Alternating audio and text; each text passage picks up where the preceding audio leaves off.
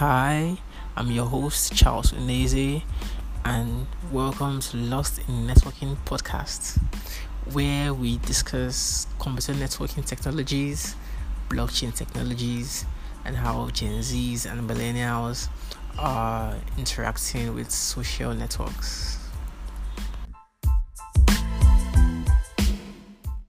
Hi, John. Charles, how are you? Can you hear me okay? Yeah, I can. How are you doing today? I'm doing what? I'm doing really well. It's so good to see you. Yeah, me too. God, it's so good to have you here again, honestly. Wow. So, you seem to have changed your interests a little bit from networking to cloud and gaming, right? That's pretty cool. Yeah, but I won't say I've really changed my interests. I'm trying to still merge the two, kind of, because I'm trying to use my knowledge from dabbling with cloud technologies and implementing this in like network automation with time, because a lot of APIs and stuff. So I feel it relates. So I feel it relates, in some sense. So yeah. So I'm still like, Well, there's everything is connected, right? So like everything uses networking. So that's not lost if you move to the cloud. If anything, you're going to need it in the cloud, right? And how all these services connect with each other. So I think that's great. so guys, wow, so good to have John here again. And also, I also want to let you guys know that John recently got an award from Cisco DevNet as what was that award called again? Shit. That's okay. It's okay. Just relax. Just take a deep breath. It's just you and me talking like friends, Charles. You can relax. I got the DevNet Creator Award, and the neatest thing for me was seeing my mom and dad sharing Cisco DevNet stuff on their Facebook, which doesn't happen a lot, right? So Wow. that was very, very special for me. And but I accept it on behalf of the community, and people like you have been supporting me for a few years now. So that's great. But I'm just another guy. I'm just a regular person, Charles. We can just relax and have a nice conversation today. You don't have to be so nervous. You're doing some great things too. I guess that's true though. That's true. Don't mind me though. It's all good. Anyways, so yeah, so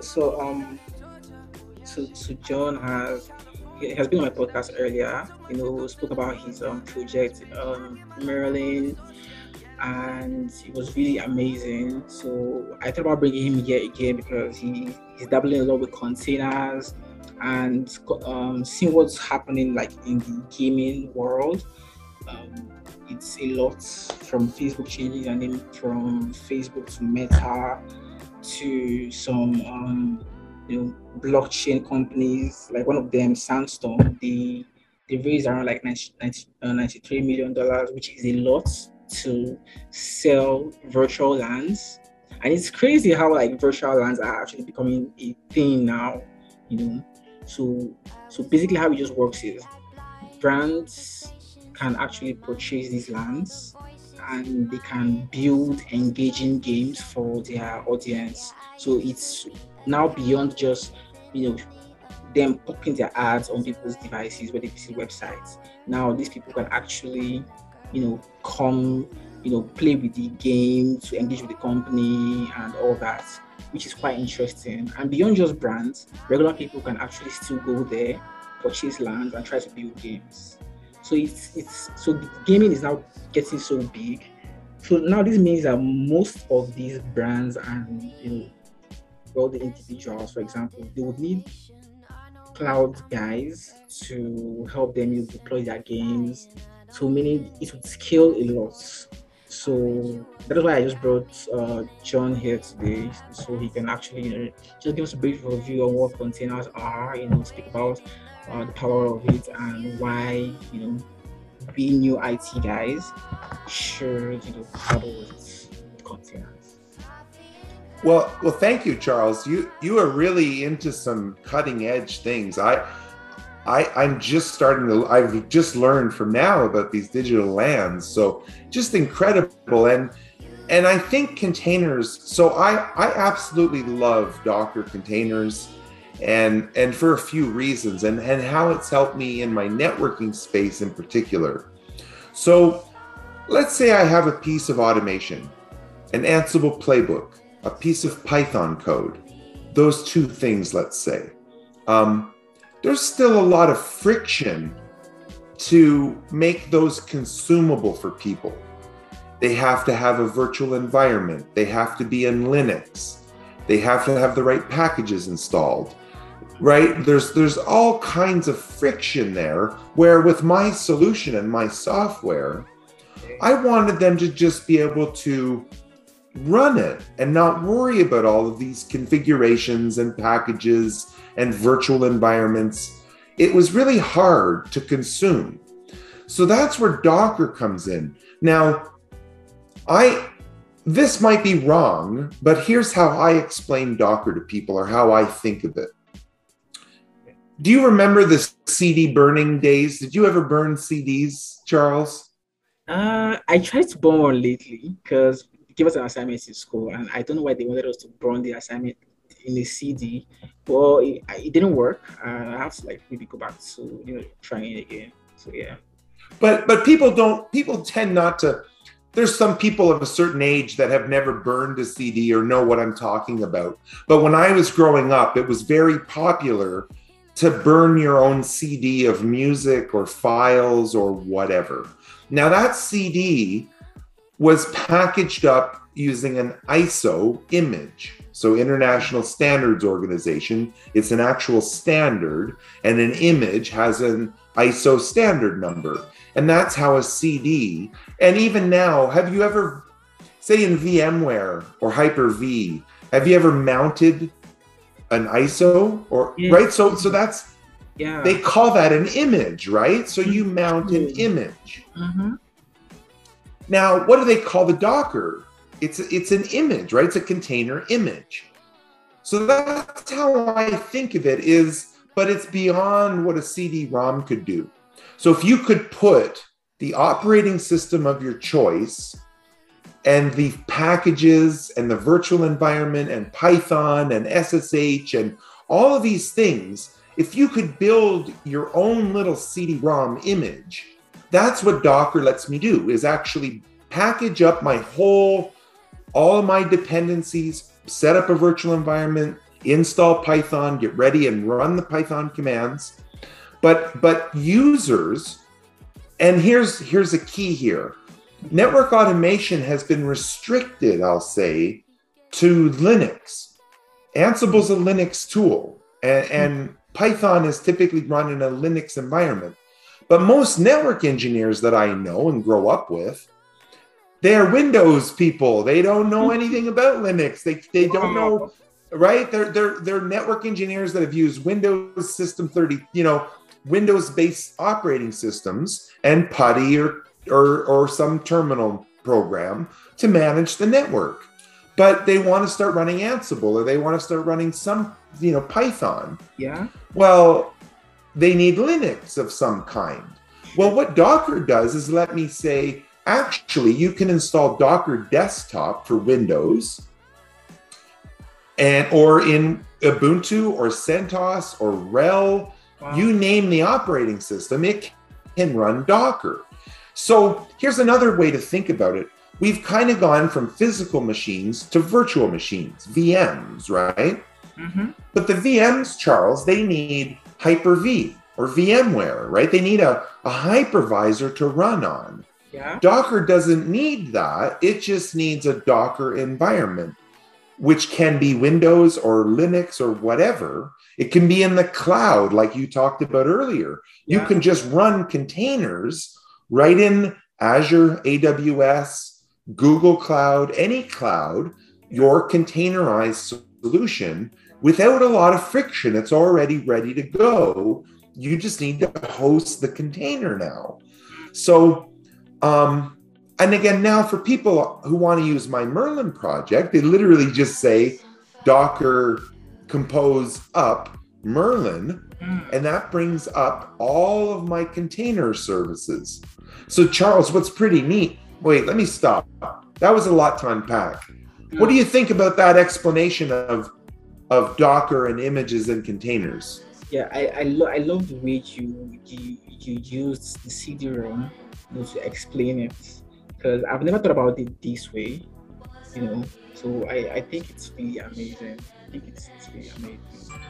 So then you think of something like Kubernetes, or there's other things, there's other tools out there, but Kubernetes is like, it's like a jukebox full of CDs, right? So its job is to orchestrate the right CD and play the right song when people push the buttons on the front of the jukebox. Oh, wow. Kubernetes is kind of a way to manage and interact with these images and these CDs. If you could picture in your mind a giant, have you ever seen a jukebox in a bar and you go and pick the song you want? Do you know what I'm talking about? I've seen the movies. Yeah, I have.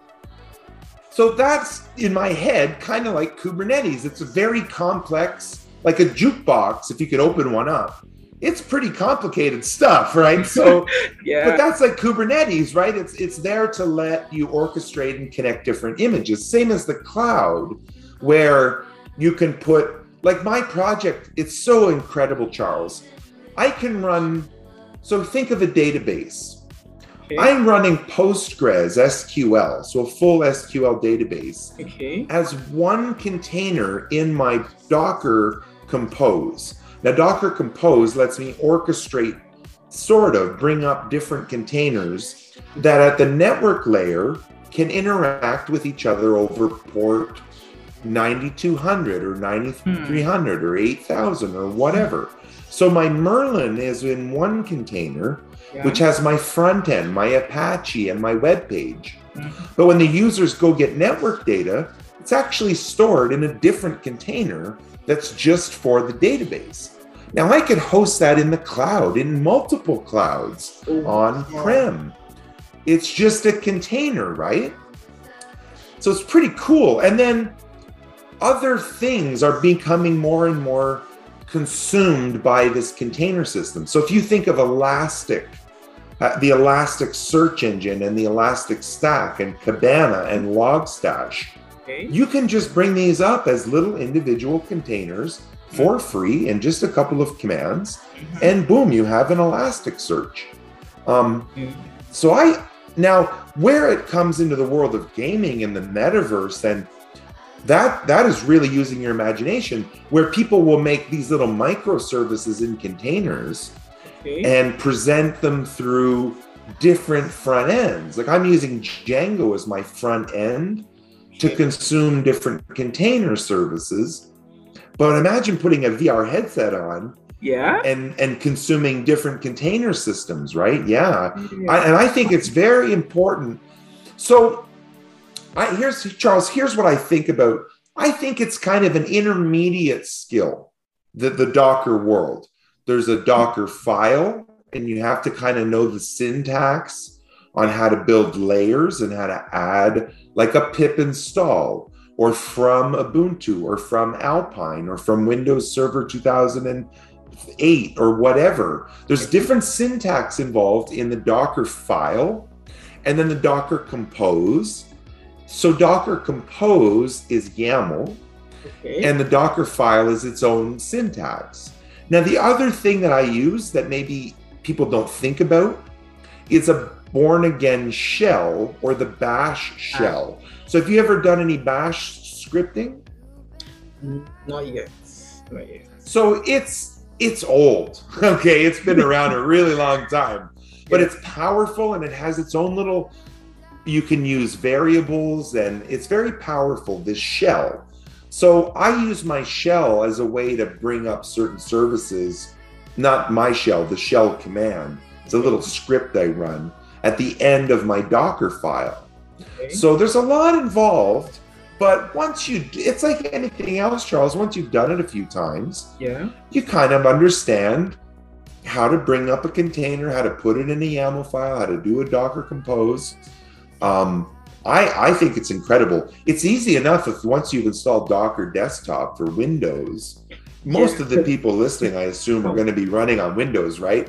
Yeah. Go get WSL2, go get VS Code, go get Docker Desktop. The other thing, Charles, I wish I could show you this, but I'm a big fan of VS Code. And like anything else, there's an extension for Docker. So you know what's really neat? Once my containers are up, okay. Now typically once your container's running, you have to shell into it, like log in and use the born again shell to navigate around your container. Yeah. Well, not with VS Code. With VS Code Docker, it connects to the image, the container, okay, and you can expand it in VS Code and open files. Oh, wow. Which is really powerful when you're generating things like, instead of catting out the file from the shell inside the container, I can just stay in my IDE, my development environment, and actually explore the container. Yeah. So I would make that tip to anyone getting going, is to make sure you get the right tools to work with the technology, right? Amazing. Another concept that made me very curious about containers and Kubernetes. On LinkedIn, I saw a lady. She published a book called Kubernetes in Networking. So I wonder what that is. I don't know if you have an idea about that. Well, my experience with Kubernetes is that, so once I had Docker Desktop installed, if you poke around the settings, there's actually an Enable Kubernetes button. So I turned that on, and then I had Kubernetes, and I just played with it a little bit. It has its own networking connections, and it's YAML driven, so you have to be pretty good with YAML. But I actually set it up where I had what's called a cron job. So I'm going to get all this wrong. I don't profess to be a Kubernetes expert. I know enough about it to make it work at home and understand it. I don't use it in production yet, and I don't want to get anything wrong or mislead anyone. This is my understanding of it, right? But those containers and those Docker images become pods. Okay, so if you hear someone talk about a pod in Kubernetes, that's sort of your container. But there's also services and different things that go along with just that pod. So what I managed to do was set up a cron job to restart my pod every 5 minutes, let's say. And what my pod would do is go scrape the network for network state information and make a JSON file and a spreadsheet file and different things. And to set up the scheduling, I used Kubernetes to handle the starting and restarting of the pods. So that was a lot of fun. And I just, again, I don't do it at my day job every day. So I've tried to learn on my own. And again, I don't mean to get any of this wrong. The Kubernetes community is very open and willing to help people understand it. It has it's a whole different, it's a whole nother monster compared to what I'm doing with just making a little Docker container, right? But you grow and you take steps. And I think the first step to understanding Kubernetes is really understanding Docker and containers. They kind of go hand in hand, right? That's true. Amazing, John. Honestly, well, I think this really covers it. The basics a lot. And I'm certain I gain a lot now, and I'm certain anybody listening to this, they will definitely, now have an idea about what's happening now and why they really need to learn this tech, and begin to explore cloud, because I've seen a lot of network engineers learning cloud. Folks like JT on Twitter, and there's another lady, I can't recall her handle at the moment. She's also learning cloud, and it's just really amazing me seeing a lot of network engineers, dabbling with cloud technologies now. It's just lovely. It's really lovely. Well, I think it's going to become just like network automation, where the next generation of network engineers and network designers and architects I think maybe, well, and even operations, like the whole thing, monitoring, alerting, security, is going to move a lot more and more to the cloud. And that involves the networking engineers quite a bit, right? How to get in and out of the cloud. Do we use private connections like an Azure Express route? So with something like Azure Express route, you can present private IPs, so like 10, 10, 100, 100, but that's actually in the cloud. And you're connecting through a private network to get there, not over the top to a public IP. So there's a lot involved here. I just recently, like yesterday, started using S3, so Amazon Web Services cloud storage. Yeah. And it's so incredible, Charles. Through Python, I put a file in the cloud in a bucket, it's called, and then I made that publicly accessible. So then I did a little more research, and I don't want to talk too much about Django or my project because I know we're talking about containers, but you can make Django store its files in the cloud by default. Amazing. So your project doesn't actually store anything locally. It uses a storages plugin and keeps these files in the cloud. So yes, cloud is here, containers are here, Kubernetes is here. There's a lot of new things on the horizon, Charles. It's an exciting time to be in the industry. Exciting. And it's all built on that networking foundation. I really do. But with a side of programming and a side of cloud and a side of security. And we really have a lot to consider when we're developing these solutions. But imagine the video games of the future where it's, you just go to a URL in your browser and it spins up their container that's for your environment and off you go, right? Such lightweight compared to, think of the physical infrastructure of a successful game. How much does Blizzard spend on their infrastructure, maintaining racks and racks of servers? Or how much have they moved to the cloud? It'd be interesting to know. That whole thing has shifted. And for people, maybe independent game developers, they can get a small chunk of cloud storage for relatively inexpensive cost. They can package up their game in a container. They can start hosting it and serving it up to the public with a lot less friction than building a whole IT department to host the game and a whole development shop and then their cloud presence. A few people can do all of this now with the cloud, with containers, with a little bit of Python or whatever the game platform is built on. It's really exciting. Oh my God, John, thank you so much for your time. So, any finishing words you'd like to share? Well, I don't want anyone to be overwhelmed and think that I'm saying all of this is easy. There's a lot to learn here, but don't let that stop you from trying to learn it or to do it or to adopt new ways of thinking. There's a lot of benefit here to our organizations, to our infrastructure. So yeah, I just want people to be positive and don't let fear prevent them from doing new things and great things and trying cloud and Python and automation and containers. Even just try to spin up Docker Desktop and run the Hello World container. You'll get there. You'll learn these things. And I appreciate, Charles, like you've opened my eyes and to some new technologies today and some really good ideas. And I think that what you're doing is great. And I love that you're pursuing, a new thing in cloud and in gaming. So I think your messages should be heard. And I always love talking to you, and thank you for your invitation today. Thank you so much. Thank you for your time too. I really appreciate what you're doing. You're really an inspiration to me, in going into this with automation, cloud technologies, because of what you're building.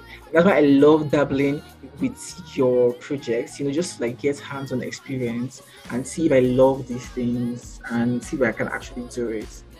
So it's amazing, honestly. Cheers.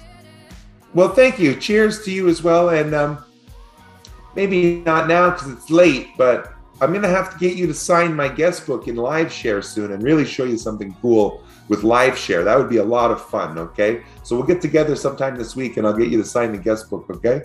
All right. Thank you so much, John. Okay, so all right, stay safe. It's really nice to see you. Yeah, me too. So guys, you can actually find John on Twitter at John Capobianco, which I will definitely put on like the show notes and podcasts. So yeah, that's it. All right, Charles. Thank you so much for your time. I hope it goes well. I hope the recording works. Yeah. All right. Bye. Bye now.